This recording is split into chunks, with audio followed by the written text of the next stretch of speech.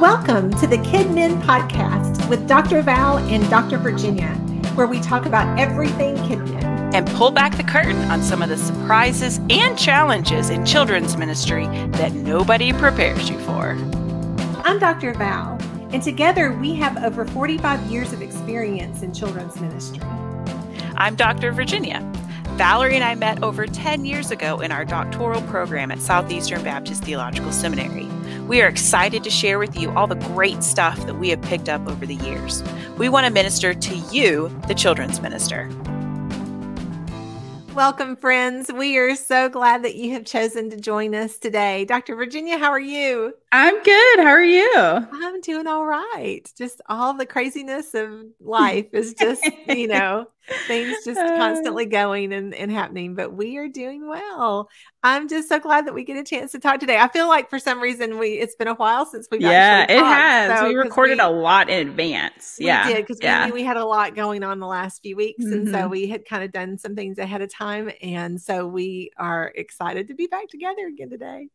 Today is another one of those topics that we love. It's anytime we talk about educational principles, foundations of education, how kids learn, we get super geeky and we just really enjoy it. And so what we thought we would talk about today are some of the basic foundations of learning that kids need to have in place before they can even start to really understand what you're teaching them, before they're going to really be able to learn and understand the lesson. And so there are just some basic principles, basic things that need to be in place before learning can even happen.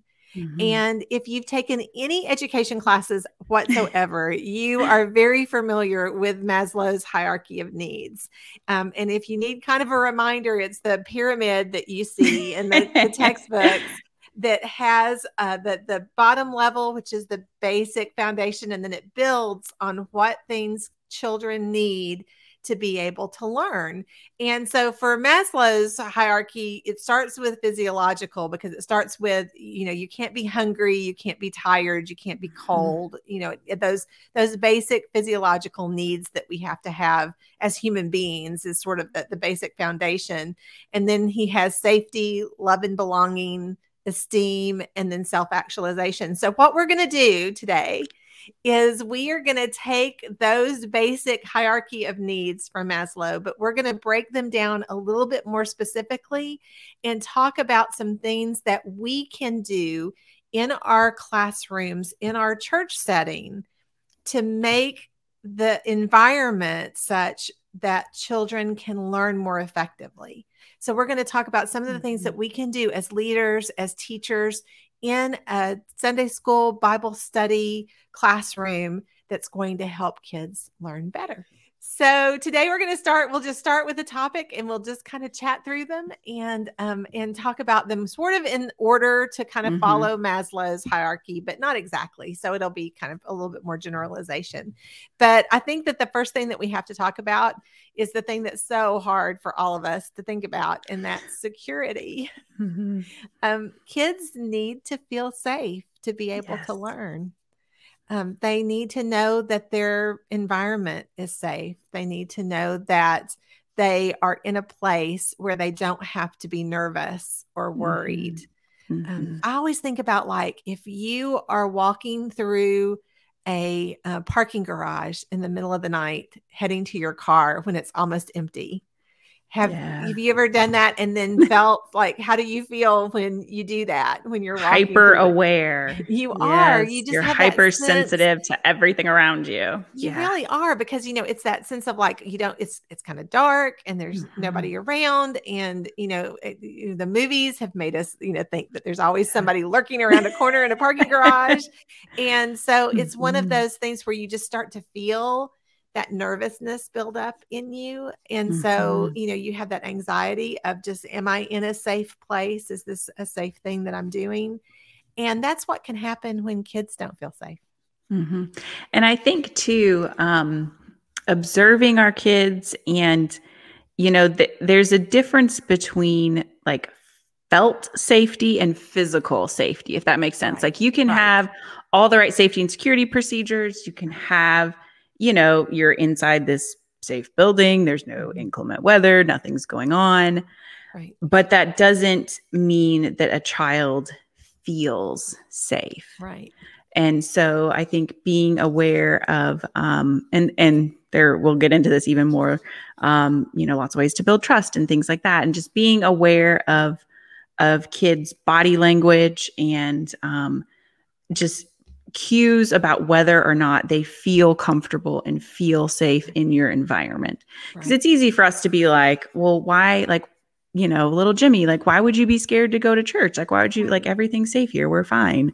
Right. But that doesn't necessarily mean that Jimmy feels safe in that environment. Right. Because you have to think about experiences that kids have on a daily basis. There are a lot of kids, especially in preschool ministry, that if they are at home with their parents each day, if they don't go to a public preschool to a preschool, or they're not out a lot, then they aren't super familiar with other kids, and they're not familiar with other locations because they're very used to being home.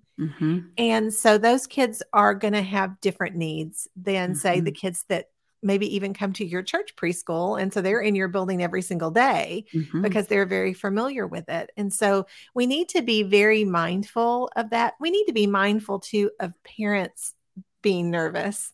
If parents are nervous, then the kids are going to be nervous. They do. And so we always used to try to make sure that I was really aware if there was a parent that was struggling with the separation, giving them options, kind of helping them process and helping them see what was, done in our classrooms to keep the kids safe.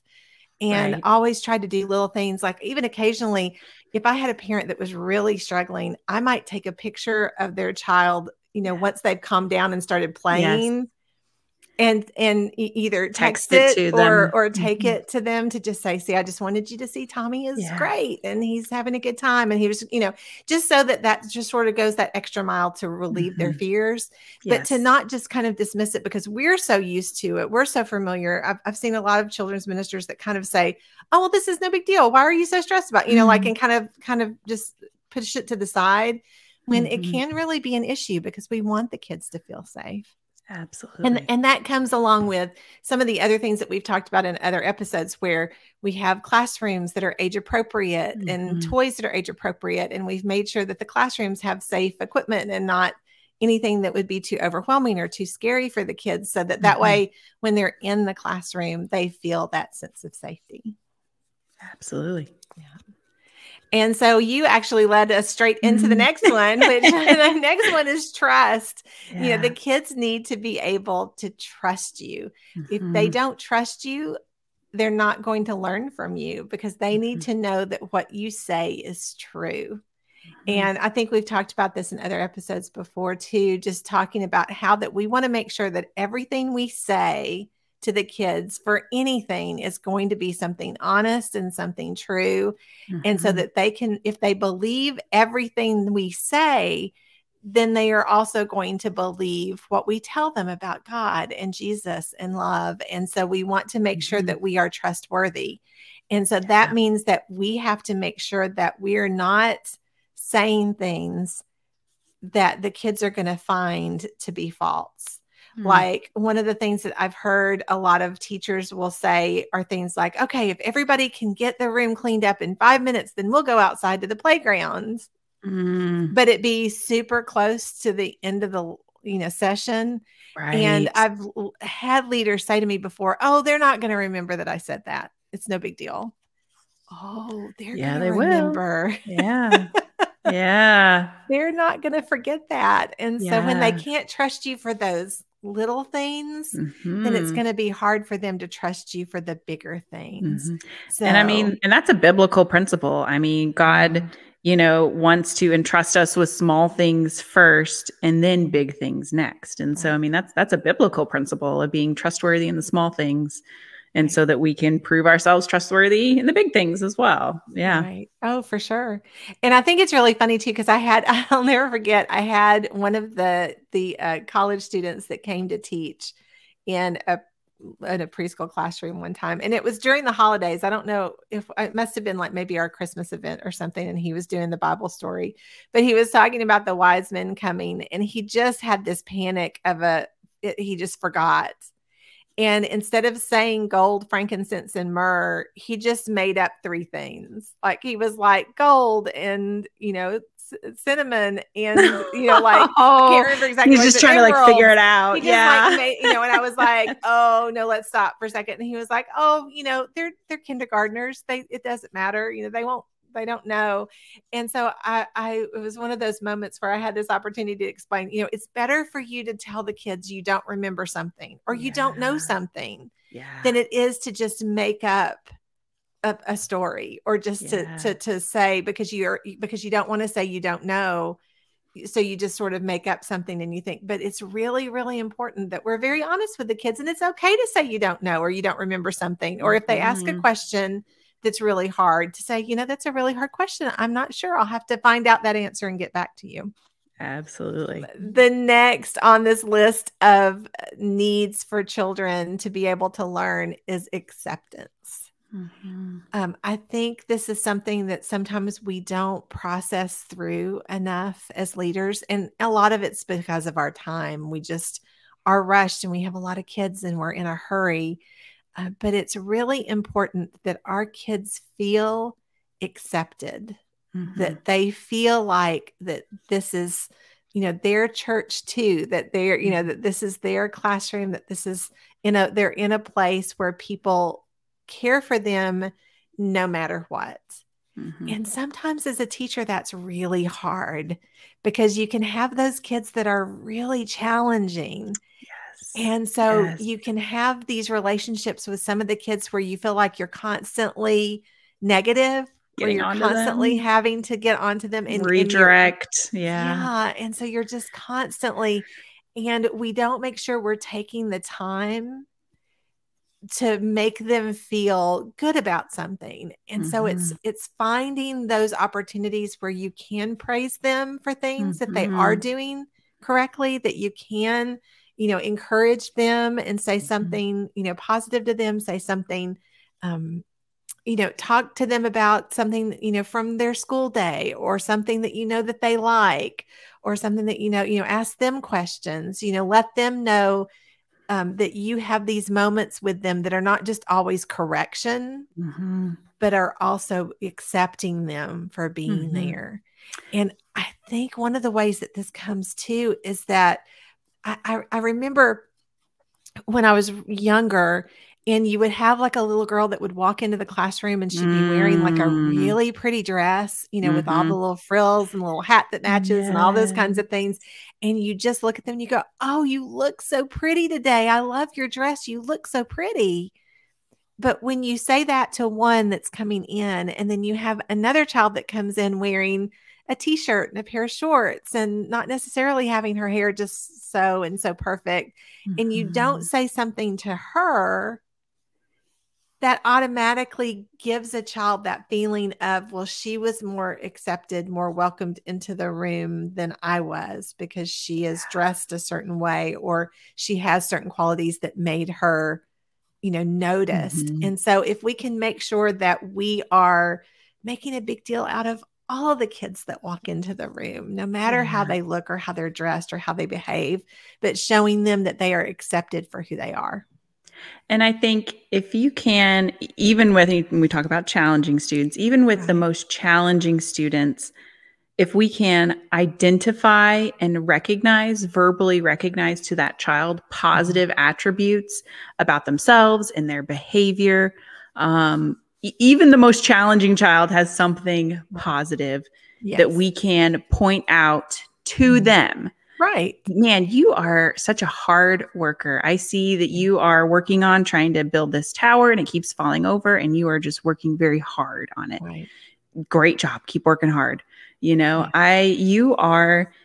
Thank you for being so kind. Thank you for, helping out Susie when she couldn't, reach this thing, and you handed it to her. Thank you. And so looking for those positive attributes and naming them and valuing them to the child is so, so important. And even to go back to the whole comments on the girl who comes in the pretty dress, that even for her, like, is that all she is a pretty dress? Right. Like she's like a clothes hanger, right. Not that we ever mean for it to come across that way. No, but a lot of times it just comes out before we can think. Yeah. Yes. It does. But the more that we can recognize attributes about them and about their personality and about, that the actions they take or the decisions they make, the more that we can make it personal to them and who they are, the more accepted they will feel and the more, I think, impactful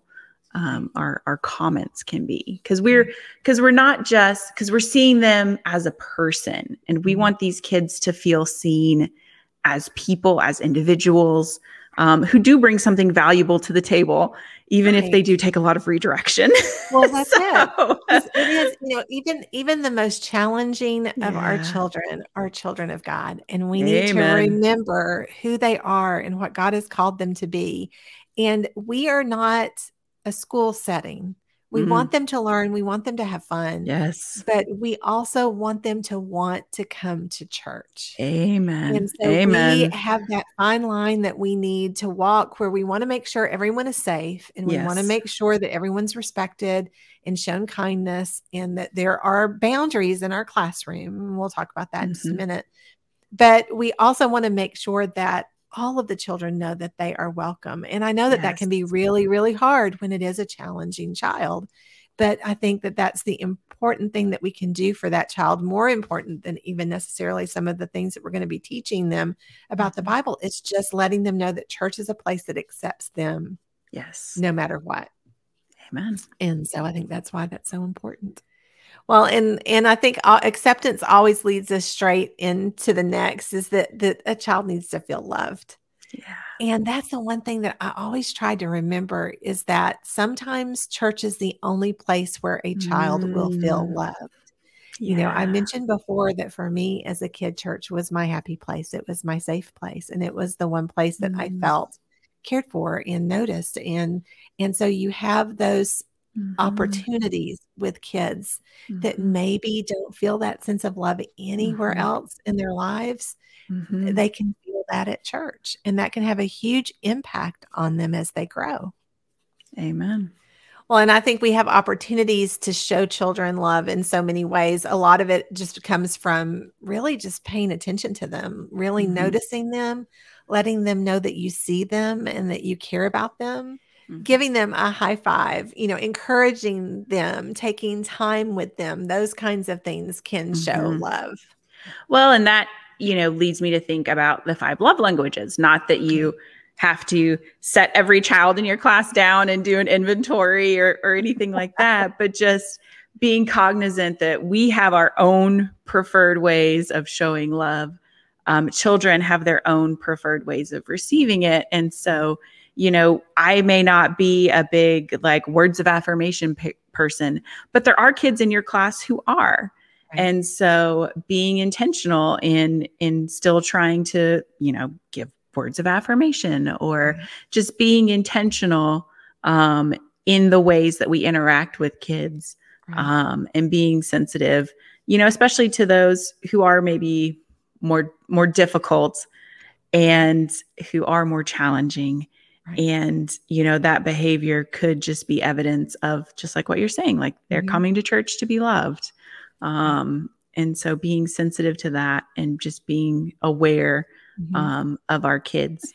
It's true, because everyone shows love in different ways. And so for me, I am a hugger. It doesn't bother me if somebody, gives me a hug, if somebody puts their hand on my shoulder or something when they're talking to me. That type of thing doesn't typically bother me. But I know that there's a lot of people, for example, my husband is not a hugger. So if somebody at church comes up and wants to give him a hug, he tends to take a step back. Not because he's being rude, but just because that's just not his typical Right. way of showing affection. Right. And so to especially to people that he doesn't know very well. And so we just need to remember that our kids are very different. And some kids may really struggle if you're trying to give them a hug, or if you want to put your arm around them or something like that. That may not be where they're comfortable. And we always want to make sure kids feel very safe. And so one of the things that I work really hard to do with kids is to do more fist bumps, more high fives, like letting the kid kind of lead in that way as to how they show affection, or how that they choose to show affection. And so I always thought it was really cool. You see some videos on the internet of like classroom teachers that have that little list like on the front of the special, classroom where they can do a dance, they do a high five, or they can do a side hug, or they can, so they let the kids choose like what they want for that day to welcome them into the classroom. And I know we don't have time in church to do that kind of thing because we only have them for an hour. And so we can't spend a lot of time with that.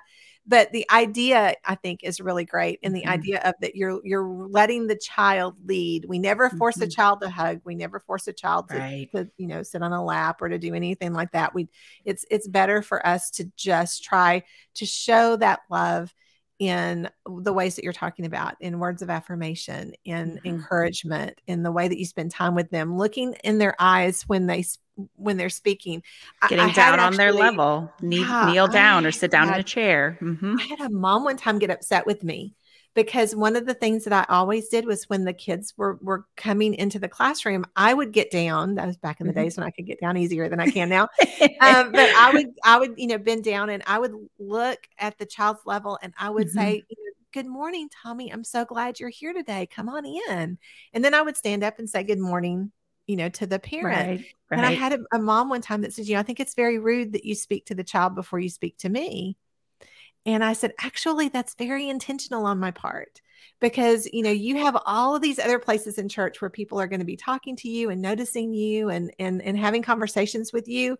But this is the one place where this is Tommy's space. Like, this is where he gets the attention. So I usually did my best to try to talk to the child first before I talked to the parent, just because I wanted the child to feel special and just sort of a little, maybe even a knowing way that I gave him my attention first. And then I spoke to the parent. Well, that makes me feel better in a way, because, I'm in the preschool world right now. So like anytime people bring in a baby, I'm automatically like, oh, baby, hi. And they're like, oh, hi, mom and dad. Like I kind of joke about it. But it's just like, I don't know. So that makes me feel a little better about just my automatic, talking to babies before I talk to parents. Well, if you think about it, especially for preschoolers, parents are always talking to adults that are up here talking to each other, and the child is just sort of down there waiting, waiting to go someplace, or waiting to be taken somewhere, or waiting to be talked to.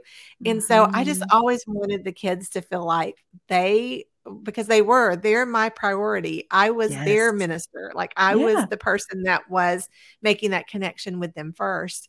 And so I wanted them to feel that acceptance from me, but that love from me, that they knew that they were important to me. Amen. And so it's those little things I think that we can do that can do that. Well, and two, also going back to, this is something that I've heard you say about when it comes to like physical affection. I remember you've talked about like head, shoulders, arms. Whenever we do want to like show some sort of physical affection, keeping it sort of in that zone. So, like you said, fist bumps or a side hug around the shoulders. Yes. A pat on the head. That's a little condescending, but, well, yeah, but there's moments of certain, like where things are appropriate or where things aren't, and where you can but it is that idea of wanting to make sure that not only you are maintaining your boundaries for your own safety and for anyone watching on, you want to make sure that you are being as appropriate as you possibly can be. But also, like I said, not making the kids feel uncomfortable. Absolutely. Because I was never one of those moms that made my child hug or give somebody a kiss, just because like I said, my husband is not super comfortable with that. And I thought, I never wanted to force her to feel like that she had to show that affection if she didn't feel like she wanted to show that affection. Mhm. And so it was always just something that was really mindful with me through my ministry too, was that you never know what kids Absolutely. are going through and what's happening. And so you want to just be super mindful. And I think that that's why, like for me to try to do my best to, if I want to, interact with a child, for me to get on their level, not for me Yes. to bring them up to mine. I Yes. tried not to put them on my lap. I tried not to pick them up. If Amen. I could keep from it, just because I wanted Mhm. them to have their personal space, and I Mhm. wanted to find ways that I could interact with them in the Mhm. safest possible way for them Absolutely. and for the ministry. So, Absolutely. right. Well, the next one is the next two, actually, I always think are kind of interesting because they sound like they're actually opposite kinds of things, but they actually are not. The next one we're going to talk about is freedom. And this is actually, I know, sounds strange in a classroom where you're kind of in control of everything that's going to happen. Mhm. You don't want kids just running around doing whatever they want to do. That's not what we were talking about Mhm. when we say freedom. But Mhm. it helps a child when they have the opportunity to make choices, Yes. then they feel a sense of being able to do things on their own, Mhm. and that they have the ability to be able to do things on their own, and they've had the ability to make some choices. And so that gives Right. them this sense of freedom where they're not being forced to do absolutely everything in the classroom, Mhm. but they're given the opportunity to pick and choose some things to do so that they have a sense of control, and they have that Mhm. sense of, I have a little bit of freedom in this classroom. And part of that comes from being able to offer several different things to do in the classroom. Like, for Mhm. example, if you have a preschool setting where you have centers Mhm. and you have several different activities going on, then you can allow the child to choose certain activities to do. They can choose the rotation that they're going to. And that gives them that sense of freedom where they get to pick what they're going to do today. Are they going to go to the book center, or are they going to go to the puzzles, or are they going to go? So it does give them, I've always found that especially helpful with children that are challenging in the Mhm. classroom, that if you can give them options, they Mhm. feel a little bit more control and a little bit more Mhm. freedom. Absolutely. Well, and it's giving them appropriate independence within the correct boundaries, and so it does. So giving them that little bit of independence and autonomy over their own decisions and over their own, what they want to do. So absolutely. Right. So it's nice to be able to do that, to be able to have those opportunities for maybe a little bit of free play within what you have set out for them. Yes. It helps the kids don't even really realize that you're teaching them a lesson sometimes when you have Yeah. certain specific things out for free time Yes. that they can do, so that you can still connect them to your Bible thought, that you can still connect them to something important from the lesson or to a Bible Mhm. verse, but they're actually having those options to be able to do that. And then that actually leads to the next thing, that we go from freedom, we go into guidance. Yes. And kids do need guidance. You Mhm. can't have just free play for the entire classroom time, Mhm. because if you do that, then they aren't making the biblical connections. They aren't Mhm. learning. They're Right. just playing. And we Right. only have this very limited amount of time with them. So we want to give them guidance. Mhm. Kids need a structure. They Mhm. need guidance. They feel safer when they have structure. And so they can focus more on learning when they have been given guidance, and when they have been Mhm. given limits and they have parameters that they meet. It does help them to be able to learn better. And I think too, it's like we as adults, we forget and take for granted that as kids, I mean, they have to learn everything. Yes. Everything about appropriate social interaction, everything about other people's expectations of you, other people's expectations of your behavior. And so I think it's easy for us as adults to forget that we at times may have to give kids a lot of guidance because they're still learning. They're still learning what it is to how to be a friend, how to be a student, how to sit in class, what teachers want, or what, and so I think it's easy for us to forget that there's this whole plethora, this whole world of expectations of other people for our behavior that kids are learning. Right. And so, being intentional, one of the things that I do every single week is I always repeat our expectations, our classroom expectations every single week.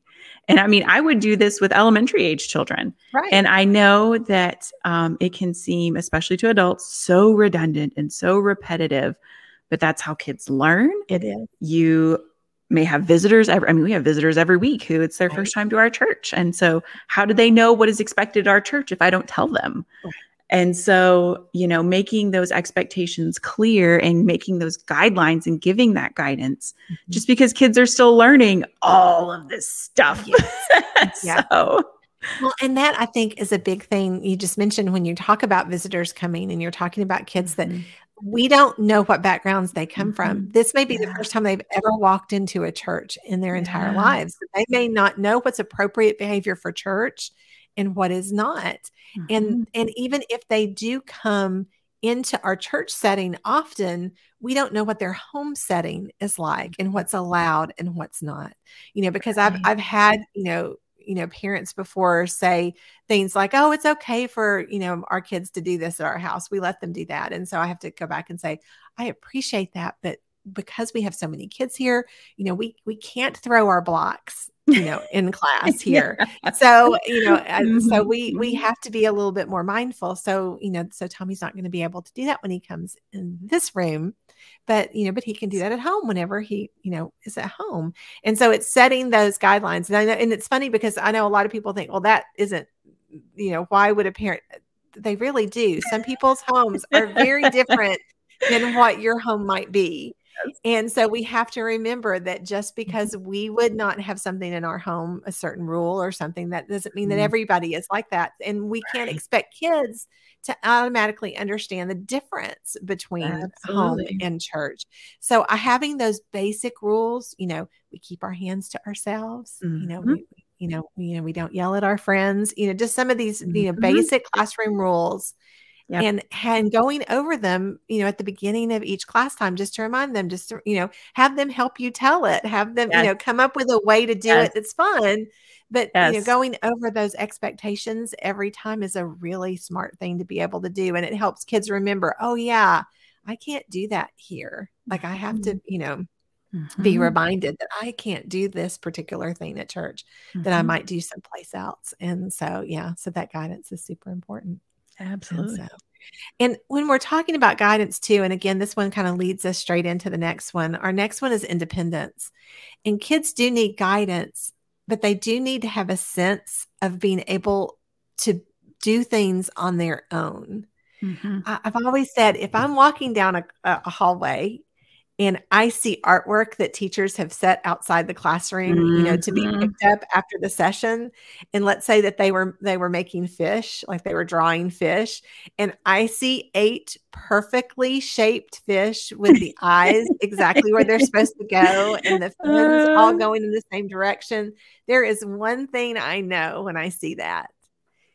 That is that the teacher has done all that work. Things. The teachers have done these crafts. They are the ones that have, they've made sure that the kids have done every little thing just right. And I always tell the teachers, as much as I love you, Tommy's mom doesn't want to put your fish on their refrigerator when she gets home. Yeah. She wants Tommy's fish that might be the wrong color with the eye in the wrong place and the fins turned the wrong direction. And that's okay. It's okay. It's okay if they color the grass blue and the sky green. It doesn't in the big picture because we are not their classroom school teacher. Right. We are, enjoying our time with them. We're teaching them about the love of God. We're teaching them our Bible stories, but we're letting them independently do activities on their own and to be able to finish their own piece of artwork in the way that they want to. And so, obviously there are certain things that you want to make sure that they're doing appropriately. We don't want them breaking crayons or doing, so when we say independence, we're not saying let them do whatever they want to do. Right. But what we are saying is that they do have the ability to make choices about how they draw things or how they put things together or how they do things, so that they have that sense of independence, that they did it themselves, that they can say, I did this myself. And so that it can be, their artwork. And it's all right if, it's not spelled correctly. It's okay if it doesn't look exactly like you thought that it would. Parents don't want the perfect picture. They want what their child has done. And so that's what's important. Absolutely. And this is something, it's interesting because this is something I try to be intentional about in my parenting. But then also it spills over to working with kids at church, just being intentional to not like jump in and help them with things. Right. Let them decide that they want my help. So even if they are, we're building the Tower of Babel and they're struggling to build the block tower, I don't want to just jump in and like fix the base of the tower for them. I want to let them have as much opportunity as possible to do this independently and be available whenever, if they do ask for help or if they do need help. But, it's okay to let kids, struggle. It's okay to let kids exercise persistence and exercise hard work. Even if we see the solution, let them work on it, try it out. And then if they ask us for help, obviously we want to help them and we want to support them, but just give them the opportunity to just try and experiment and kind of figure it out on their own. So. Right. Because that's how we learn, right? When we do things on our own, when we do things, even as adults, like I pick on my husband all the time because he's a computer guy and I am not a computer person. And so I will ask him often, like, can you show me, can you help me learn how to do something? Can you show me how to do this? And he's just like, sure. And he'll just kind of take it and do it. And I'm like, wait, no. I don't want you to do it. I want you to show me how to do it so that next time I can do it myself. Yes. And so that's that same kind of idea of like, helping kids. And I think that leads very well into the last point, which is accomplishment. We want kids to have independence so that they can feel a sense of accomplishment when they are working with how they're learning, because when they feel that sense of accomplishment, they feel that pride, but they feel that confidence and they understand things better. They accept things better. They know that they do this. I can learn this. I can do this. And so that's what makes having age appropriate activities so very important, because like you said, you want them to try things on their own, and they might need your help a little bit to be able to learn how to do something, but you don't want it to be something that they don't have the ability to do at all. Yes. Because then there's going to be a real sense of frustration there. There was a time when I experienced this myself at a conference. I was attending a conference, and the sweet conference leader had put these little puzzles together, and she divided us into groups, and she gave each one of us a puzzle, each group a puzzle, and we were supposed to work the puzzle. And then when the puzzle was completed, it had her points for the conference on it, so that way we were active and we were doing something. She wasn't just reading from a PowerPoint, she was giving us an activity to do, and it was a lot of fun. And so we were working together to do it. And we just could not get our puzzle together. Like we couldn't do it. And we kept trying and we kept trying. And so finally she just kind of looked and she went, okay, you guys just don't worry about it. We're just going to move on. Cause obviously we needed to move on because she needed to make her points, because and a conference is an hour long.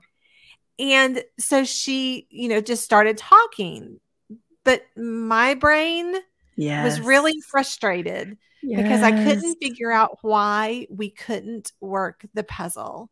And so while she was talking, what I was doing? You were working on the puzzle. I was still fiddling with the puzzle because I had this feeling of frustration in me of like, why can I not figure this out? And so my brain was just on that one thing and I didn't hear it. Well, it turned out when she was putting her conference back together from the last time, she had put different puzzle pieces in different bags. Yeah, so we actually didn't have our puzzle. We had half of our puzzle and half of another puzzle. Oh, they happened to be similar colors, so it looked like they were going to fit together, but they actually didn't fit together. And so that was the reason why we couldn't do it. But the process in my brain was the same. Like it made me kind of realize if you can't just tell a child, don't worry about that, we're moving on. Because our brains tend to want to complete. We want to resolve it. Yeah, we want to finish. We want to feel successful at it and not get frustrated. Because even if you can pull a child away from an activity that actually is not age appropriate so that they couldn't complete it, like if it was a puzzle that was too difficult for them, even if you are able to get their attention away and you're able to move them on to the next thing, they're still going to feel that frustration of not being able to complete something that you had originally told them they were going to be able to do. Right. And so that's why it's so important for us to make sure that we're using age appropriate material with the kids, that they are using age appropriate, materials, activities, that the work that you're giving them is age appropriate and that they can do. And that also means that it might be their developmental level as well. So if you have a child that's in second grade and you have several strong readers in there, but you have one child that's maybe not as strong of a reader, you don't want to point that out or pull that out. And so that's one of the reasons, like, it doesn't matter if I'm working with second grade or if I'm working with sixth grade. I ask for volunteers to read. Yes. I never say, Virginia, will you read the next verse? Not only because I don't necessarily know Virginia's reading level, but also I don't know Virginia's comfort level with reading out loud. Plus, a lot of times verses have some very complicated words in them and names in them. Propitiation. We just don't want to frustrate our kids, and we want them to have a great feeling of accomplishment. And so if I have other kids that volunteer to read, then I let them read. And then I give Virginia a different job to do. I may ask her to go, pick up something from the other side of the room to bring to me, or I may ask her to write something on the board if I know that she likes to do that, because I've watched the kids and I kind of know the ones that like to do things and ones that like to do other things. But I try really hard not to ever put them on the spot with something that they might not be able to do on their own, because I don't ever want them to have that sense of embarrassment and frustration. I want them to have that sense of, this is a place I can come and I can be myself, and I can and I'm accepted for myself. Even if I can't do something, I'm not going to be forced into doing something that I don't do well. Yeah. And again, it's not our job to teach them that. It's not our job to teach them how to read. It's not our job to help them, write. Amen. It's not our job to help them do those things, because we're their Sunday school, their Bible study teacher. We're not their classroom teacher. And so it's our responsibility to make sure they feel that sense of accomplishment. I think the thing that we just need to remember the most is that we want to make sure that our church is an environment that kids love to come to. Amen. But we also want to make sure that while we have them, that they're learning about God, that they're learning about the Word of God, that they are having time with the Bible, that they're having time with these stories, because they're not going to get that necessarily anywhere else they're going to be for the rest of the week. And so we want to make sure that we have a loving, accepting environment, but that we are actually purposefully teaching them something incredibly important. And there's a big balance to that, and it takes a lot of thought and time. But hopefully thinking through some of these things that are just needed, the things that our kids need to be able to learn, will help you make a more successful classroom setting for your kids. Well, Dr. Virginia, this has been fun today. I love talking educational concepts with you. Of course. We always hit, like I said, all of our geeky points that we love. But we are just so grateful, friends, that you chose to take some time to spend with us today. And we hope that our information today was helpful to you and encouraging to you, because we are just trying to meet you where you are. That is our sole and only purpose here. And so we would love to hear from you. Please like and subscribe and all the things. If you could let us know if there's certain topics that you would like to hear us discuss, we would love that very much, because we want to find the things that are going to be the most helpful for you. And we will be talking to you again soon. Bye-bye.